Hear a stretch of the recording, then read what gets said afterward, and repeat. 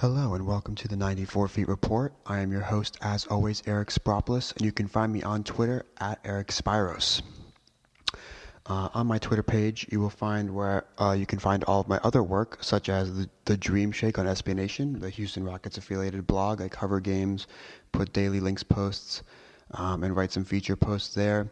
I also am an analyst and insider for NBA Lead, which includes me going on Periscope twice a week to do a segment called NBA Nightly, where I just chat with fans.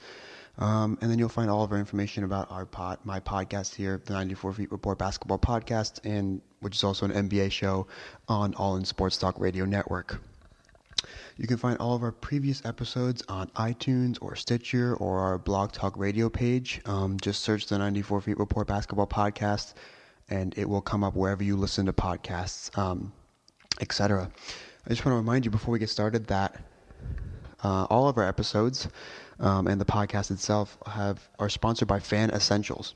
Fan Essentials is a unique monthly subscription package for sports fans. You choose your favorite team, and each month you'll get a box of their gear shipped right to your door. It's really great. I've tried it for the Rockets. I really enjoyed it.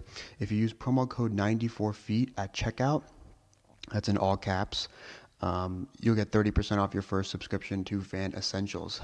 We are also brought to you by Daily Fantasy Nerd, which is a great site for all of you daily fantasy players. I've used it for daily fantasy on DraftKings, works for DraftKings, FanDuel, etc. So if you play a lot of daily fantasy and you want some help and some analysis and some tools, check out Daily Fantasy Nerd. And specifically, check out the link that I've posted on my Twitter, and that is in the episode descriptions for our previous episodes. So you click on that link and you'll help support the podcast while also getting your great daily fantasy tools. With that being said, in today's episode, we will first do an awards race update. I'll tell you who I have for each award so far after a month of the season. And speaking of a month of the season, we will be doing a first month grade and recap for each team in the league. So they'll be pretty quick, just going over their record, some maybe a fact or maybe a statistic or two per team, and then give them a grade for the first month.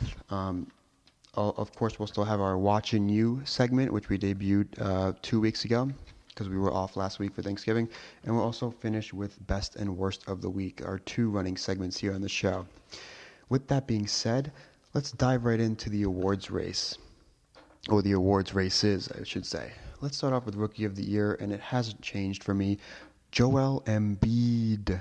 I have it written down in my notes. I have 6 I's. So I always pronounce it Joel Embiid. Or actually, I should pronounce it Joel the Process Embiid, because that is his quote-unquote unofficial middle name now. Embiid's still Rookie of the Year. I mean, none of the other rookies have impressed enough to even warrant really consideration. Embiid's just putting up great stats. 18 points per game, 7.5 rebounds per game, 2.5 blocks per game, on a 37.5% usage percentage, which is just ridiculous, especially for a big man in today's NBA. And the thing is with Embiid, he's still on a minutes restriction and is still not playing every game for rest and for injury concerns. So can you imagine what it's going to be like when he's off that minutes restriction?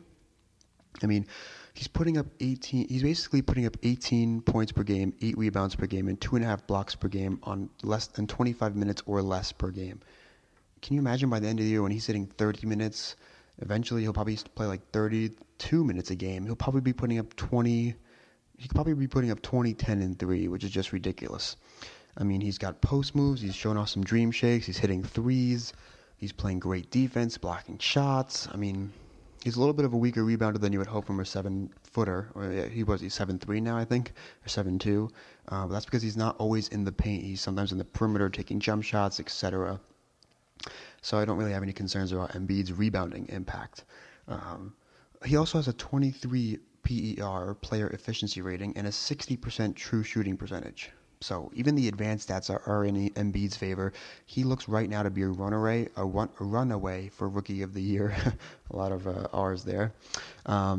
Yeah, but I mean, none of the other rookies have impressed him. A lot of people are picking Chris Dunn to start the season, and he's been very disappointing so far, as have the Wolves been as a team, which we'll get to in a little bit. Brandon Ingram, of course, People didn't really expect him to win Rookie of the Year. Of course, Ben Simmons got hurt and will miss, the majority, if not all, of the year. So yeah, Embiid he's cruising to that Rookie of the Year award. And the 76ers aren't winning, but at least they are watchable. I mean, I know that, for now, if I wanted to see the 76ers play for, I don't know, the Bucks, I can tune in and say, at least I'm going to see Embiid.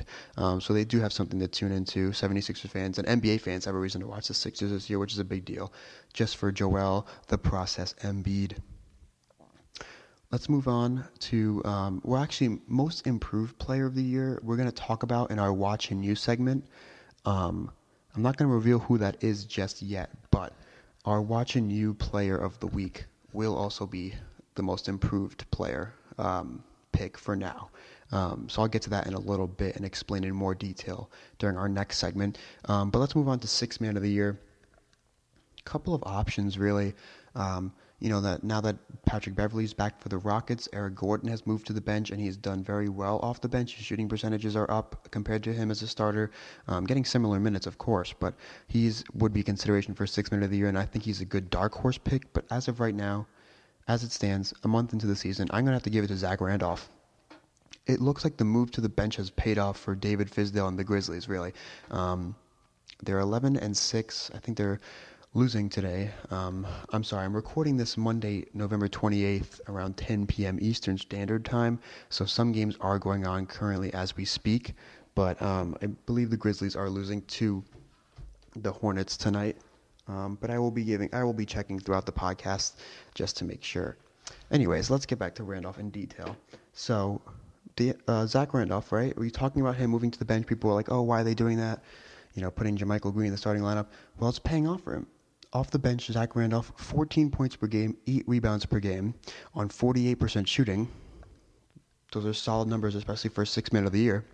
And he has a 20.5 player efficiency rating. He's been very efficient off the bench. Him and Gasol are starting to shoot and take and hit threes. And it's been really successful for the Grizzlies so far. So that's why I think I have Zach Randolph as a pretty comfortable Sixth Man of the Year. As of right now. But again, Eric Gordon is that dark horse. Watch out for him. Ever since he's moved back to the bench with Patrick Beverley returning, Gordon has been very good, including a really, really good game against the Trailblazers last night. But we'll get to, diving into player and team performances in a little bit when we do 1 month recaps and grades for each team. Let's move on to Defensive Player of the Year. There are a good amount of candidates for this award as well. I mean, it is only the first month, so the long list of candidates hasn't really been cut into the really solid top 3 or top 5 candidates. But still, there are some really good candidates for Defensive Player of the Year. But I got to give it to Rudy Gobert right now. And the reason I'm giving it to let's go through the other candidates before I get to Gobert. So the other candidates I was considering, Dwight Howard is actually doing really well on the defensive end so far. The Hawks have the number 1 defensive rating for a team, and Dwight has a 93 defensive rating himself. Now he plays less than 30 minutes a game, which is why I chose Gobert over Dwight. And Gobert has better stats too, essentially. Well, basically equal, advanced defensive metric stats. But Dwight doesn't play enough really to warrant. He's missed a couple of games. He plays around 28 minutes a night, so I'm going to kind of eliminate Dwight because of that reason. But when he's on the floor, Dwight's been really good for the Hawks defense, which has been really good as a whole. Another candidate, CP3. Chris Paul this year is a 3.1 defensive box plus minus, which is very good, and a 97 defensive rating. And the Clippers, up until, I say this weekend, or even this weekend, I think they still have... the Clippers actually have the 3rd defensive rating in the league. So, you got Dwight, who's anchoring the best defense. I got Gobert, my pick, who's anchoring the 2nd best defense, and CP3, another candidate, who's anchoring the 3rd best defensive rating in the league. So, these guys are really warranting some serious consideration, of course. Let's go back to Gobert. So, the Jazz, as I just gave away, are the 2nd team in the NBA in defensive rating. Gobert has a 5.3 defensive box plus minus, so when you consider CP3's 3.1, Gobert is almost more than 2 defensive box plus minus ahead of CP3, and Gobert has a 95 defensive rating himself, very similar to Dwight Howard's 93 defensive rating. For those reasons, and because of the fact that he plays more minutes than Dwight, and is anchoring a very good, very similar defense to the Hawks, and the Jazz have been weathering some serious injuries. We'll dive more into the injury problems for the Jazz in a little bit, but they have been weathering those injuries. Have the second best defense in the league, anchored by Gobert, and that's why right now Defensive Player of the Year for me is Rudy Gobert. But again, there are a lot of other good candidates. Just quickly want to mention, it's been interesting to see how Kawhi Leonard's defense has almost fallen off a little bit, where he's not at that Defensive Player of the Year level that we all expected heading into the year. So it's interesting to see if he'll be able to reclaim that, because the Spurs defense has fallen off as well. They're out of the top 10, and we'll talk about that in a little bit as well. So that's surprising. But right now, Rudy Gobert for Defensive Player of the Year after the first month for me. Now the next award, I think, is the hardest award to pick right now. Of course, it is 1 month, and there are a lot of candidates, and next time we do this in a month, it'll be different candidates probably. So, there is a reason why these awards are hard to pick right now. But this one, Coach of the Year, is really hard for me. Now, I initially thought to give it to Luke Walton, because the Lakers, after beating the Hawks last night, are 9-9, and they've had several quality wins, and most importantly, they're fun to watch, and it's a really young team, so it's impressive that they're 9-9. I think they didn't get their 9th win last year until end of December, early January, if I'm not mistaken. I didn't really look that up. I just saw it on Twitter the other day. But they're 9-9. They're 500. I think they're in the 8th seed right now, which is just incredible. Even though it's only been a month, for them to be 9-9 with several quality wins and to be a fun team that's under control. And, Luke Walton's got guys like Nick Young contributing on both ends and not being a total head case and lost cause when he's on the floor. It's just incredible the job that Walton's done. And really, I'm almost talking myself into it while talking to you guys right now. I could seriously give it to Luke Walton.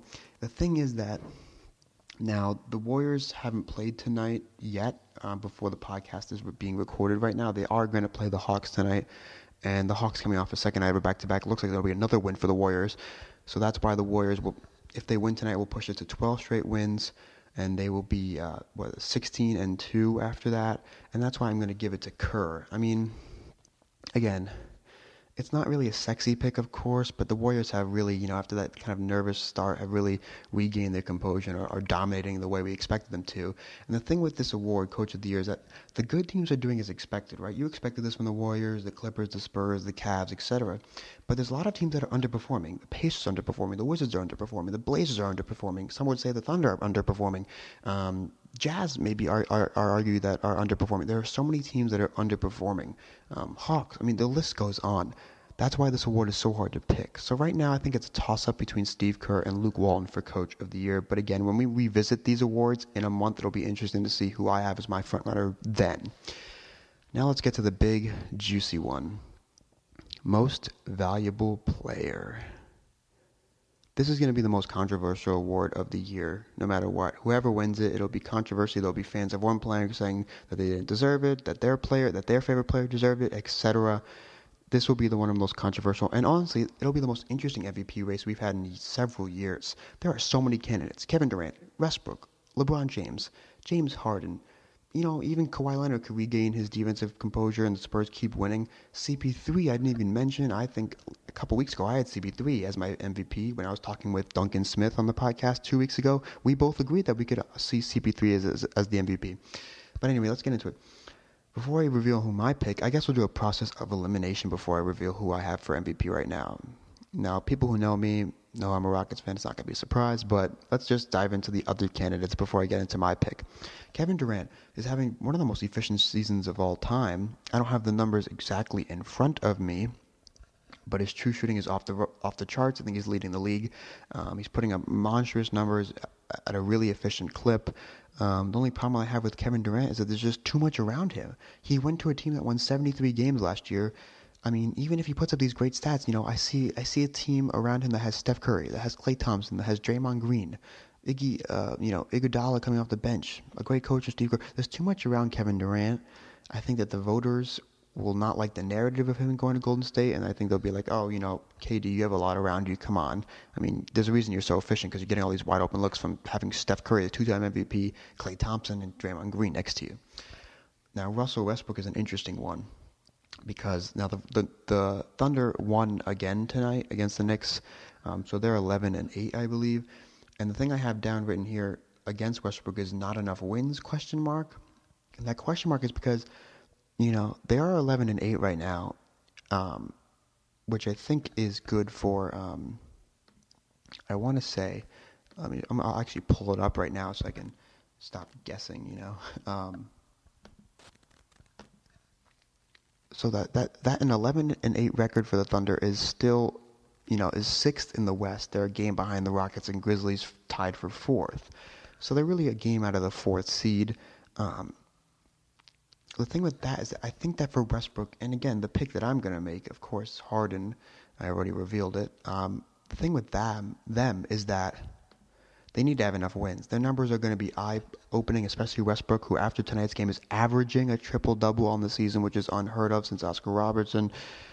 So the thing I guess you can put not enough wins question mark is for both Harden and Westbrook. I think that the Rockets will have a couple more wins, maybe 5 more wins than the Thunder at the end of the season, so making Harden a more legitimate MVP candidate. But again, if the Thunder can finish as the 4th seed and Westbrook averages a triple-double for the season, I think it's going to be really, really hard for the voters to avoid that kind of narrative, one-man show, eye-opening numbers for MVP.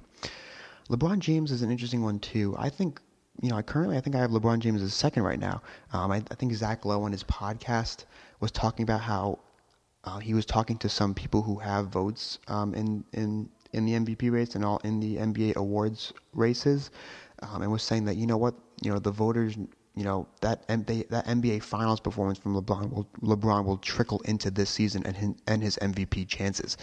The guy's on cruise control right now and is just posting up ridiculous stats. The Cavs are cruising during games. It's going to be hard to avoid picking LeBron for MVP. It depends on how many games he sits out for rest. Maybe there's an injury to the Cavs and their record isn't as good as we thought it was. I don't know. I have LeBron James as the second right now in MVP. Again, as Zach Lowe pointed out, and something that I could definitely see happening is LeBron's finals performances from the last year when they came back from 3-1 down against the Warriors. Lowe said on his podcast, which you guys should listen to. I think it was one with Mark Stein. He said that that's going to trickle into the voters' minds this season. I think it definitely could as well. But let's get to James Harden, my pick after the first month for MVP. And here's why. The Rockets are 11-6, which is only a game better than the Thunder as of now. But the thing is that they're not only tied for fourth in the West, but the thing is that 11 of their first 17 games have been on the road.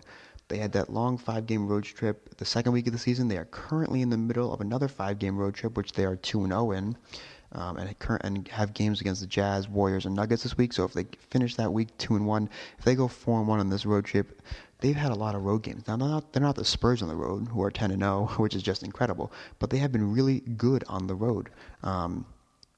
In fact, on the road, the Rockets are 7-4, which is very good, especially because it's important to weather a lot of road games early in the season. And Harden, we know his numbers: 29 points per game, 12.2 assists per game, 7.5 rebounds per game, a player efficiency rating of 29.6. He has a 62% true shooting percentage, 3.3 offensive win shares, which leads the league. And the Rockets are winning even with a road-heavy schedule so far. So that's why I'm putting Harden as MVP slightly, though Westbrook and LeBron James are close seconds. And again, in a month, I feel like every month we do this update, because I'm going to be doing this awards race update in kind of monthly recaps and grades for each team every month. So, we'll probably do it next month around Christmas time will be the next one. I think that the person I pick for MVP will probably change each month between Westbrook, Harden, LeBron, Durant, CP3, etc. So it'll be interesting to see how the awards race updates continues to go on throughout the season. In just a moment, we're going to get to our next segment, Watching You.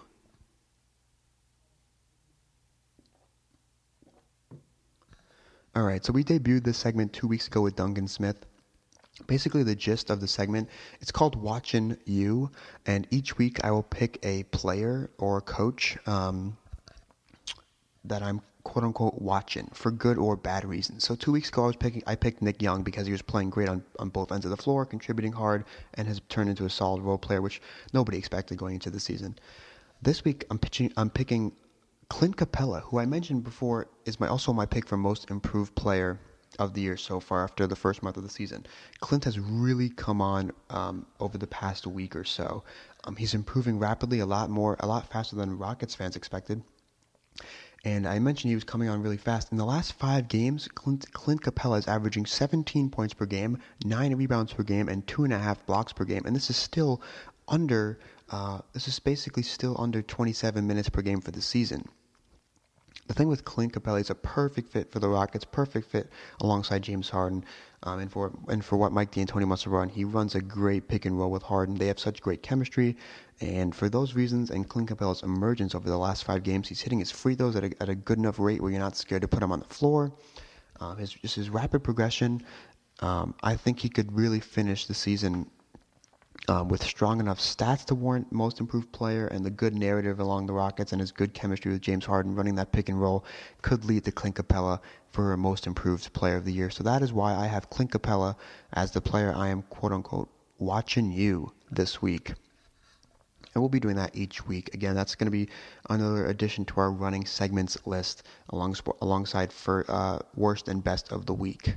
I decided not to continue the opinions segment each week, maybe. I'm not sure. Maybe you guys feel differently. Maybe you guys would want me to include the opinion segment.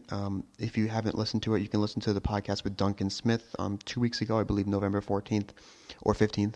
And I debuted an opinion segment there where we basically take an NBA-related topic, something related to the NBA, and just give our opinions on it, or give my opinions on it. I decided not to continue that each week. I'd rather choose the watching you and worst and best of the week for the 2 running segments each episode. But if you guys feel like you want the opinion segment during the show, feel free to let me know, and I'll definitely include that segment going forward. So now, we've got about 40 minutes left in this episode of the 94 Feet Report, and that's going to give us a little bit of time to talk about each team's first month, give them a grade and a recap. We're going to do this in alphabetical order, and we're not going to go too much detail for each team because, of course, we don't have that much time. Just giving maybe a stat or two or kind of a theme of their first month, and, of course, their record and their grade. And we'll be doing this again essentially each month of the season to see how each team progresses throughout the year, of course. So we'll start with the Hawks in just a second.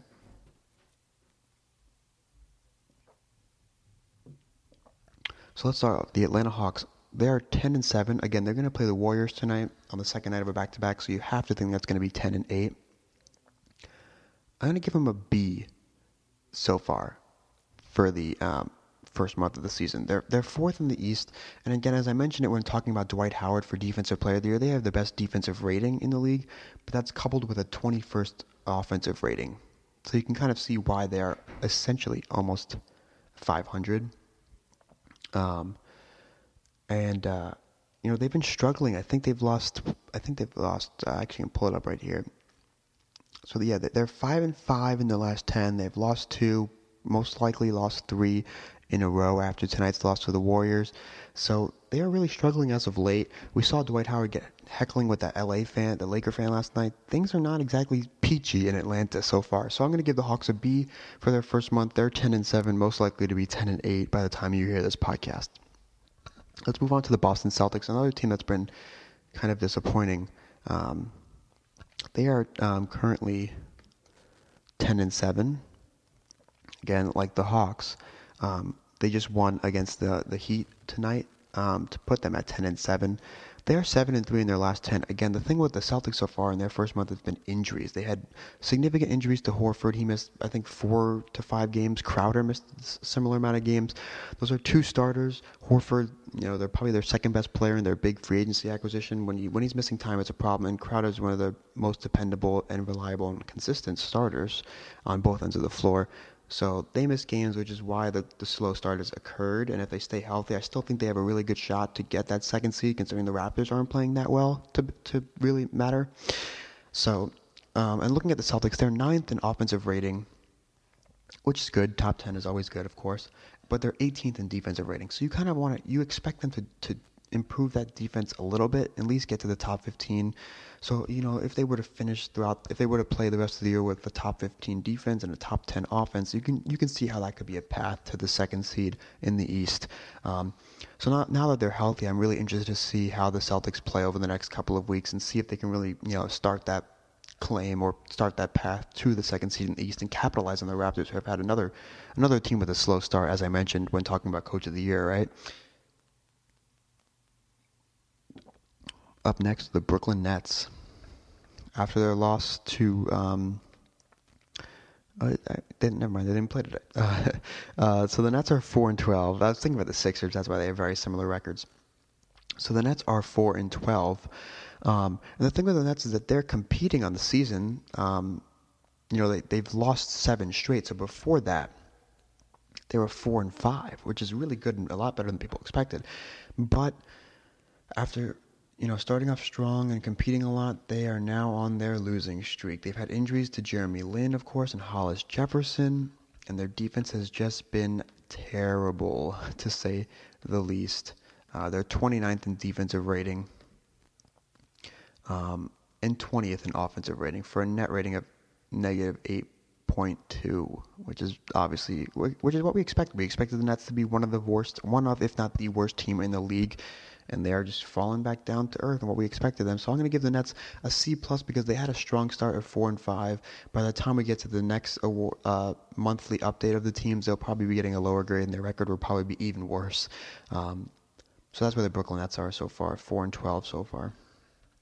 Next team, the Charlotte Hornets, a team that I was pretty high on to start the season. I was sure that a lot of people didn't even expect them to make the playoffs. I was sure they'd be a top 7, probably even top 6 seed. They currently sit at 9-7, but they're about to win. They're blowing out the Grizzlies in Memphis, so they're about to go to 10-7. Again, another Eastern Conference team at 10-7. But even with this win tonight, I'm gonna have to give them a C so far.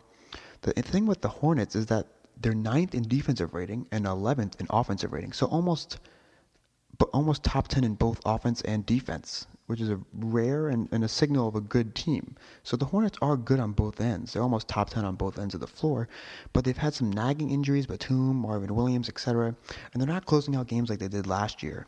Kemba Walker has emerged as a legitimate all-star candidate and a top 5 point guard in the league, really. But the Hornets are they're just not, closing the games as they would last year. They're not using that great defense, not using that balanced attack as well as they have last year. So maybe with a big win in Memphis, they can turn it around. I have higher hopes for the Hornets than hovering around 500 kind of play. So I have to give them a C for the first month because of their 10-7 start, which doesn't sound terrible, but I just expected more from the Hornets. That's why I'm giving them a lower grade than the Nets.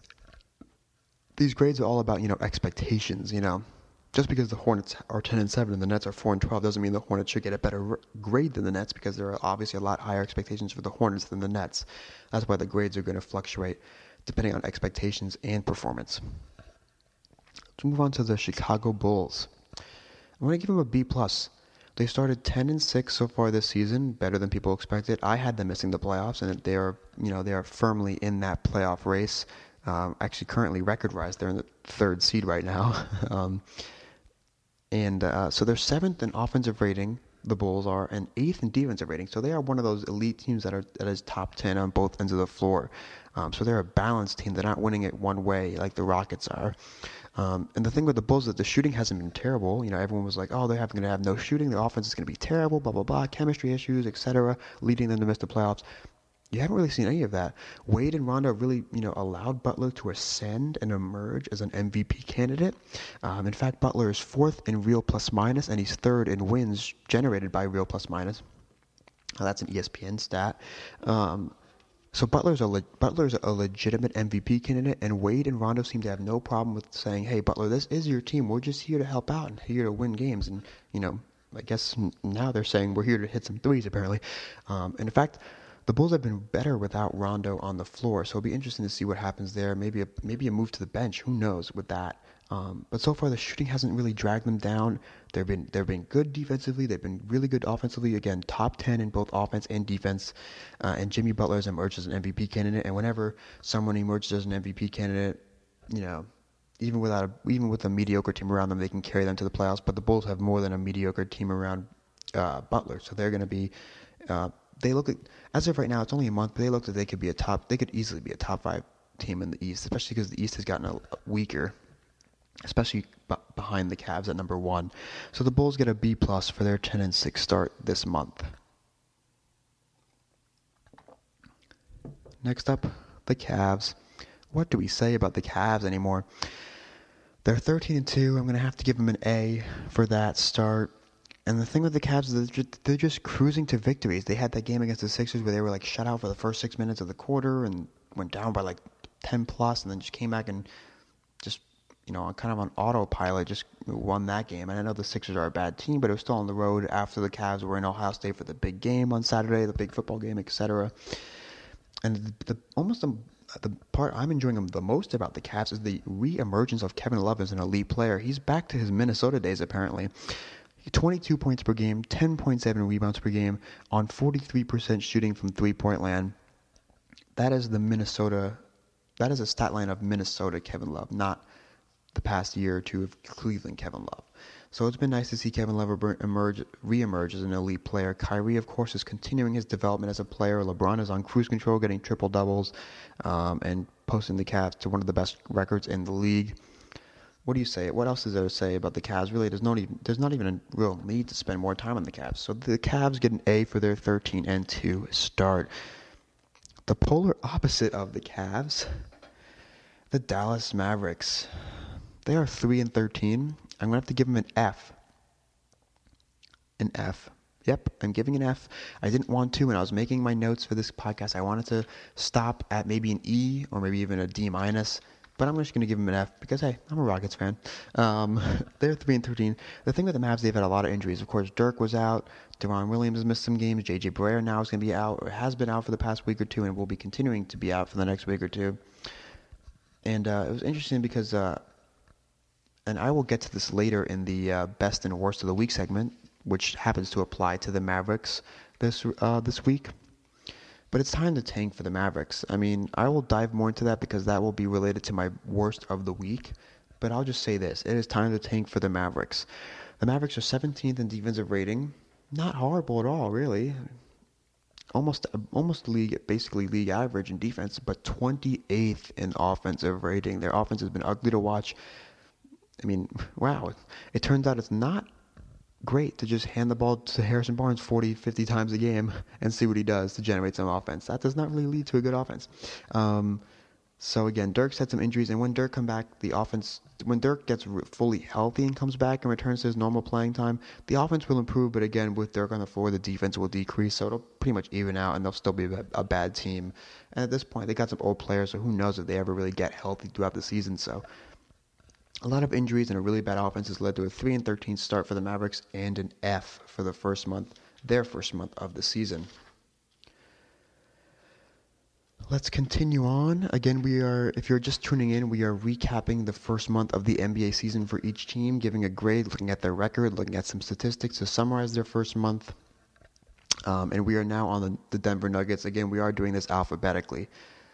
The Denver Nuggets are 7-10. So I'm going to have to give them a B-. I remember talking to Duncan Smith 2 weeks ago, and we were concerned about the Nuggets. They had a pretty hard schedule. They had lost 4 in a row.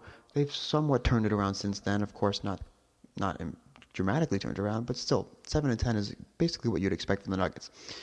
The Nuggets are 18th in offensive rating and 22nd in defensive rating, so that's pretty much essentially why they are a pretty bad team. And the thing with that is that Nikola Jokic is still struggling. Nikola Jokic, not only their most promising player, but arguably their best player currently on the team, is still struggling. And Emmanuel Mudiay is pretty much hit or miss. So when you get a really good Emmanuel Mudiay game, you're probably going to get a Nuggets win. When you get a bad Mudiay game, you're going to get a really, really ugly Nuggets loss. So the Nuggets go as Mudiay goes, and so far it's been really consistent. Hence the 7-10 record and the B- grade so far for the Nuggets after their first month. I think I had them around 37 to 38 wins, so they're kind of essentially almost on that path anyways. So that's why a B- is a pretty good but not great grade for the Nuggets so far. If Jokic can turn around and start playing like the potential we saw last year, they'll improve. And if Mudiay can get more consistent, they'll improve again. So the Nuggets B- for their 7-10 start in the first month of the season. And up next, the Detroit Pistons.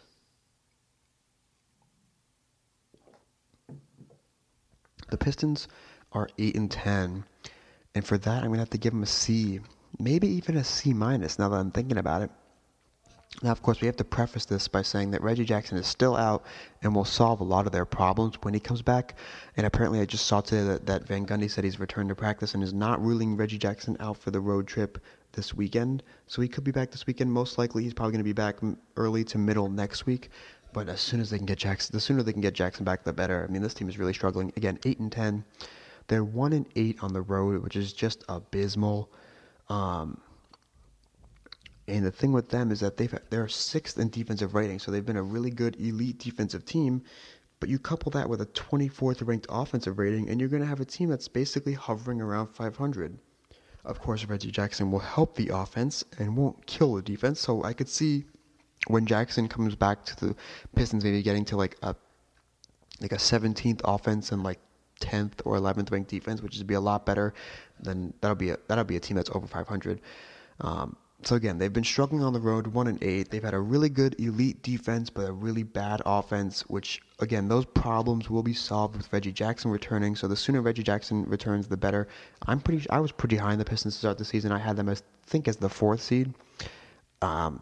It doesn't look like they're going to be able to get to the 4th seed, but they should still be able to make the playoffs, especially when Reggie Jackson comes back. So wait to see and judge the Pistons until Reggie Jackson comes back, of course. Up next, the Golden State Warriors. They are 15-2, so for that start, I will give them an A. I know I don't really give out A pluses on this show. You'll come to find that pretty soon. So I'm going to give the Warriors an A. So as I mentioned earlier when talking about Coach of the Year for Steve Kerr, after their poor start, the Warriors have really just turned it around. They have 11 straight wins, possibly and probably 12 straight wins after they beat the Hawks tonight. They're first in offensive rating, which we all expected. How do you stop that team? Offensively, really? And they're 7th in defensive rating. So all those defensive concerns have kind of quieted down. They're still not a great defense, and the defensive spurts come and go. Sometimes they can be really inconsistent, which leads to some bad defense. Other times they can just lock in and shut you down and become an unstoppable team, which is what we expected. And the thing is, out of the I guess you could say they have a big four, quote unquote. KD is the one that's really emerged as an MVP candidate. He's emerged and proven that he is better than Steph Curry overall as a player. Sports Illustrated had Kevin Durant, I think, as number 2 and Curry as number 3, and I would agree with that. So we already talked about Kevin Durant's super efficient MVP season so far. It's just been really interesting to see how he's emerged as the MVP candidate while Steph is doing great things still. Klay is still struggling, especially on defense. I saw this stat today on Twitter that he is 410 out of 416 eligible players in defensive real plus minus, not what you expect from Klay Thompson. But even with Klay Thompson struggling, they're 15-2, 11 straight wins. They get an A for their first month of the season. Let's move on to my favorite team, the team that I cover and watch every game for, so I really know I can talk about them, the Houston Rockets. So I mentioned they're 11-6. We talked a little bit about the Rockets when I was talking about James Harden for MVP a little bit before, but I'm going to give them an A- for this 11-6 start. I think, in my opinion, of course I'm a Rockets fan, but really, it's a really good start because of the road-heavy schedule. Again, 11 of their first 17 have been on the road, and they still have 3 more to go on this road trip. So 14 of their first 20 games will be on the road. And they started off a lot better than I expected, considering the fact that it's a road-heavy schedule with a lot of new pieces on the team. Again, Harden has established himself as a legitimate MVP candidate, and the team overall has had really good shooting. Rockets fans and really knowledgeable NBA fans have known for the past couple seasons the Rockets take a lot of threes, always in the top 3 in three-pointers attempted, but never really hit them. I think last year they took the most threes but were 19th in percentage. This year they're taking the most threes but are, I think, 4th in percentage, in three-point percentage at 38% per game. So that's a significant difference in why their offense is really good this year. So they're 4th in offensive rating, which is what you expected. I even think they can jump to the top 3. That's how good they've been clicking offensively in the past couple of games. They're 25th in defensive rating. And for the Rockets to be a top 5 seed and any kind of legitimate playoff team, they've got to get that defense to around 20th. Last year they were 22nd with horrible effort. This year they've got a lot of good effort, but they still just don't have the defensive players that can play defense. You bring in Ryan Anderson and you're not going to get good defense from him, etc. So 4th in offensive rating, 25th in defensive rating. You got to get the defense improved a little bit and have the offense kind of hover around that top 3, top 5 range. But again, an 11-6 start with a really road-heavy schedule, I give the Rockets an A- for their first month. And we can move on to the Indiana Pacers. The Pacers are 9-9, and for that, I'm going to give them a C for their first month of the year. They've been disappointing so far. They've had some nagging injuries, kind of like the Hornets. Paul George missed a couple games, TJ Miles missed a couple games, etc. But they've had some bad losses. They've had some good wins, but they've more importantly had some bad losses. They're 23rd in offensive rating. So even after Larry Bird fires Frank Vogel and brings in Nate McMillan and all these offensive pieces like Jeff Teague and Thaddeus Young, and they wanted to improve their offense, it's still 23rd in the league, which isn't good. And their defense has improved a lot better over the past couple of weeks to 12th. So they're 12th in defensive rating. But you couple a 23rd offensive rating with a 12th defensive rating, that's the recipe for a mediocre team, which is exactly what the Pacers are right now, a pretty mediocre team. So for their 9-9 start, again, I had higher expectations than most people. I think I had them as the 5th or 6th seed. It looks like they'd probably be lucky to get the 8th or 7th seed at this point with the way they're playing. So for the 9-9 disappointing start for the Pacers, I'm going to have to give them a C so far for their first month of the year. Up next, the LA Clippers. The Clippers are 14-4 now. So after that hot 14-2 start, they've really cooled down. So I'm going to give them an A- for their first month. I initially had it at an A, but then they had really 2 bad losses in a row. They've had 2 straight blowout losses, one to the Pistons and one to the Pacers we just talked about. So as I said, they've cooled down after that hot start. Their bench is improved, but it's still their weakness. And the thing with the Clippers is not only is their bench a weakness, it's not as bad a weakness as it was in the past, which is why Clippers fans are cautiously optimistic about their long-term kind of playoff chances. But they still have a weakness at small forward, and there have been some rumors that maybe they should start looking to a trade for Rudy Gay. I don't know how he fits with that Clipper team. He needs the ball in his hands, but so does CP3, so does Blake Griffin. I mean, would he solve their weakness at small forward? Yes, but he's not as good defensively as Mbah a Moute. So there are really some things to figure out and analyze when talking about trading for Rudy Gay to solve the Clippers' small forward problems. But it is interesting to see what they do with their small forward, and hopefully their bench, hopefully for their sake, the bench can at least stay at this level, not be a huge weakness for them. So Clippers get an A- for their 14-4 start. Let's move to the other LA team. And they also get an A-, but for their 9-9 start. So we're talking about the LA Lakers, of course. We've already talked about them when we talked about Luke Walton for Coach of the Year, so I won't spend a lot of time on them. The thing with them is that they're 28th in defensive rating, which is just abysmal, but they're 10th in offensive rating. So that leads you to a really fun team to watch. They're scrappy. They know their roles. Players like Nick Young, Lou Williams, etc. They know their roles off the bench. They know what they're doing. Jordan Clarkson off the bench, etc. And that's why I think you make a serious case for Luke Walton for Coach of the Year. And Coach of the Month will be revealed shortly, as it is the end of November.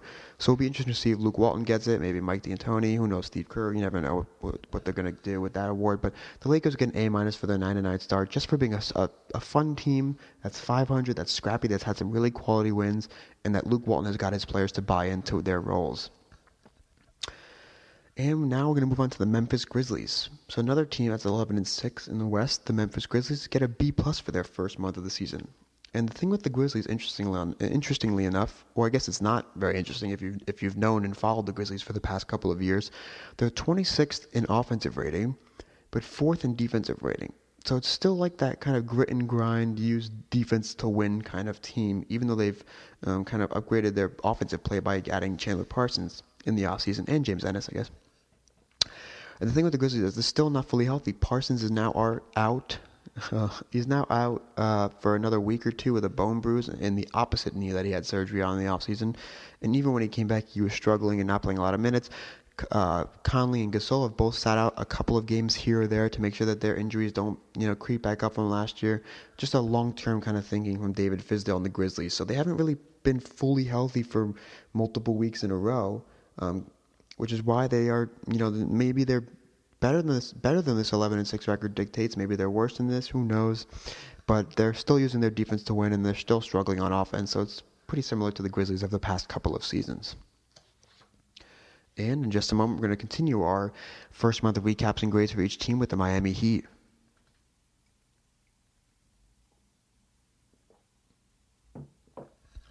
So the Miami Heat. After their loss tonight to the Celtics, they are now 5-12, and for that, I'm going to give them a C minus. The thing with the Heat is that Whiteside is certainly beasting and feasting. Whiteside is averaging 17 points per game, 15 rebounds per game, and 2.5 blocks per game, which is just incredible. And he's anchoring the 5th best defense in the league. So the Heat are 5th in defensive rating, but you couple that with a 27th offensive rating, and that's why you have a team that's really struggling. Now, before the season, I think I had them around 37 to 38 wins. I still believe they can get to that kind of level, like, kind of hovering. Excuse me. Still like kind of hovering around 500. But this 5-12 start is not, improving my confidence, and especially not improving my confidence in Erik Spoelstra. And the question that this kind of raises, this is the first team in a while that Spoelstra has had that really is limited of talent. No big three, no Wade anymore, no Bosh, of course. Just essentially Whiteside and Dragic and some role players. And the question this kind of beckons is Spoelstra a good coach? I mean, I've thought so far. I think he's a little bit above average. Not a great coach, but I think he's a little bit above average. But this is a really bad start for the Heat. Interesting to see if they can turn it around and get to that kind of 37 to 38 wins on the season. So I'll give them a C minus for their 5-12 start. Up next, the Milwaukee Bucks. With their 7-8 start, I'm going to give them a C plus. So we talk about the Pacers being a mediocre team essentially because of their defensive and offensive ratings, and that kind of can describe the Bucks as well.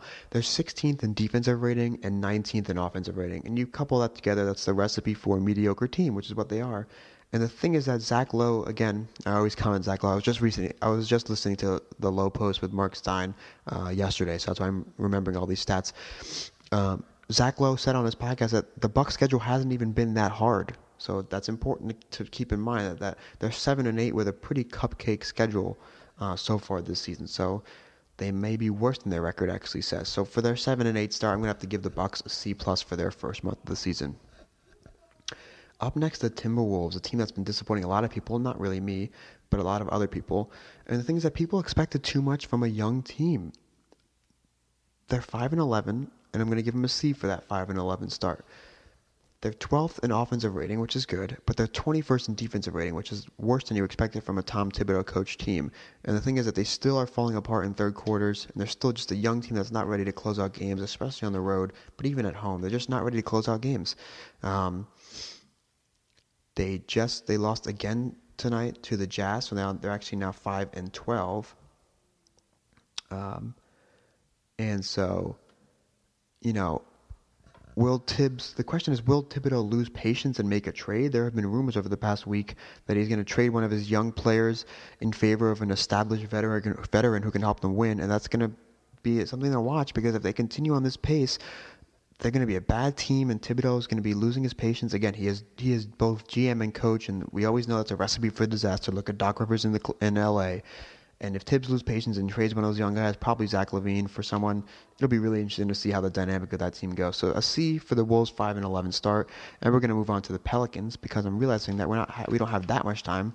We still got a good amount of teams to go through. So the Pelicans also get a C for their 6-12 start, and the thing is that the Pelicans, the injuries killed them early. Drew Holiday, Tyreek Evans is still out, but Holiday's back, and since Holiday's back, they are 4-2 in their last 6. Which is a good record for their last 6 games. They're 14th in defensive rating, which is good, but 22nd in offensive rating, and you have to think that that'll improve when Tyreek Evans comes back. So, they're 6-12. They are out of the playoff race right now, and they're gonna miss the playoffs. I'm confident about that, but they could get back to kind of a 500 level when they get healthy. So I'm going to give the Pelicans a C for their 6-12 start. Next up, the New York Knickerbockers. They're 8-9 after their loss to the Thunder tonight. And so I'm going to give them a B- for this. Again, another team like the Pistons. They're 1-6 on the road. They're struggling on the road. The thing with them is they're 15th in offensive rating, which is league average, but they're 26th in defensive rating, which is just killing them. And the player to note is that Joakim Noah has been very disappointing so far.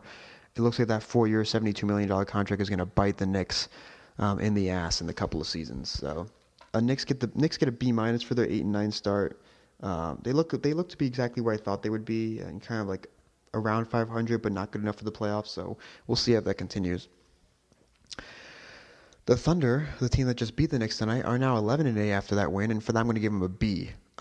So we know Westbrook is a triple-double machine, top 3 MVP candidate, basically the MVP for a lot of people.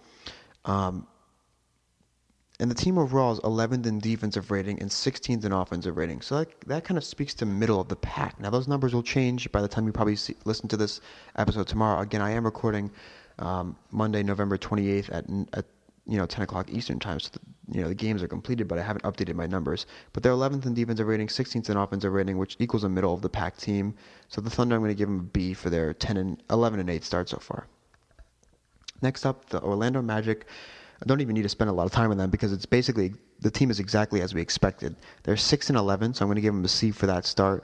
And they are last in offensive rating and 10th in defensive rating, exactly as we expected based on their offseason. We thought they'd have a really good defense and a horrible offense, and that's what they are. They're a top 10 defense and the worst offense in the league.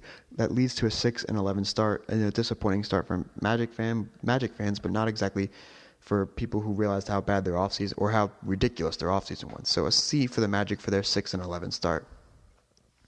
The 76ers, we've already spent a good amount of time on them because there's only really one thing you have to talk about with them. Joel, trust the process, Embiid. The 76ers are 4-14, but I'm going to give them a C+, a better grade than you might expect for that record, because they've been competitive in a lot of games, and they have Embiid. Joel Embiid just himself gets them the C+, really. So 76ers get a C+ for their 4-14 start, but they've been competitive, and Joel Embiid is still playing, so there you go. And he's soon to be off the minutes restriction, hopefully. Next up, the Phoenix Suns. They're 5-13 with the 20th best defensive rating and the 25th best offensive rating. That's a recipe for a really bad team. And for those reasons, I really just have to give him a C-. Devin Booker, though, has been a lot more disappointing than a lot of people expected. So we might dive into that next episode on the podcast. But he's been disappointing, and the Suns have just been a bad team overall. Getting down to the wire here, we got the Portland Trail Blazers at 9-10. I'm going to give them a D+ for that 9-10 start. I know D+ is really harsh, but they seem to be falling under the pressure of expectations. Maybe that's what happens when a team overachieves 1 year, like the Rockets making the Western Conference Finals, and has a lot of expectations and falters. The Blazers overachieved last year with 44 wins, making the second round. Now it looks like they're going to be falling under the pressure of expectations. Their defense is abysmal. They're last in defensive rating, giving up 110.5, and they're 8th in offensive rating. So, the Rockets are 4th in offensive rating, 25th in defense. The Blazers are last in defensive rating and 8th in offense. So that's why they're 9-10 and falling under pressure of expectations. For that reason, I'm going to give them a D+. Up next is Sacramento Kings. They're 7-10. 7-11 now that they lost to the Wizards, actually, tonight. And I'm going to give them a C+ for that start. They're 13th in offensive rating, but 27th in defensive rating. And really, when you want to talk about the Kings, you're going to say, if they continue on this pace, will they trade Cousins? I think Mark Stein and Zach Lowe both agreed on their podcast a couple days ago that if they continue on this pace, a lot of league executives and front office personnel believe that they will eventually trade Cousins this year. So that's the real thing to watch with the Kings, not how they play, but will they trade Cousins? San Antonio Spurs get an A- for their 14-3 start. Again, we mentioned it before. They're 10-0 on the road. They've got a 9-game winning streak. They've actually jumped back the Clippers to go back to number 2 in the West, which is what a lot of people predicted and expected, as did I. They're 5th in offensive rating, but 13th in defensive rating, which is unusually low. Again, we did expect them to fall off defensively with Tim Duncan, but I didn't expect this much of a drop off to 13th. It's interesting to see if they can turn that around the rest of the season. The Raptors get a B for their 11-6 start. They've got the 3rd best offensive rating, but the 23rd best defensive rating, so they got to improve that defense if they want to be a legitimate threat to the Cavs and get that number 2 seed in the East. So a B for the Raptors for their 11-6 start. The Jazz get a B- for their 10-8 start. They just won today against the Timberwolves, as I just mentioned. They've had some significant injuries. They've had George Hill out for a couple games. Obviously, Hayward missed the first, I think, 5 or 6 games, and Derek Favors is still injured, so they haven't really played as a cohesive unit at all, I think. They've got the 2nd best defensive rating in the league, which is why I have Gobert as Defensive Player of the Year right now at 98.7, and a 14th best offensive rating. And those are close to elite team numbers. They're close to getting a top 10 defense and top 10 offense. And when they're healthy, I think they will do that. And when they are healthy, and if they stay healthy, I think they will be a comfortable top 6 playoff team. They're 10-8 after weathering some serious injuries, so the Jazz have had a good start so far. And finally, the Wizards, who are now 6-10 after beating the Kings tonight. I'm giving them another harsh grade for these teams, D+. They're getting the same grade as the Blazers. They're 1-5 on the road. They're 17th in offensive rating, 24th in defensive rating. A recipe just for a bad team. And the thing with the Wizards, they have the talent.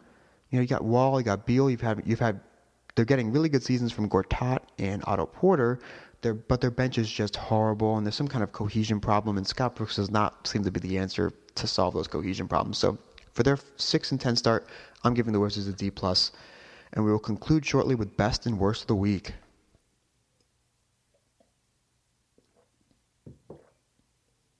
So I've already hinted at what my best and worst of the week will be earlier in the show. Let's start off with the best of the week. The best of the week is the MVP race.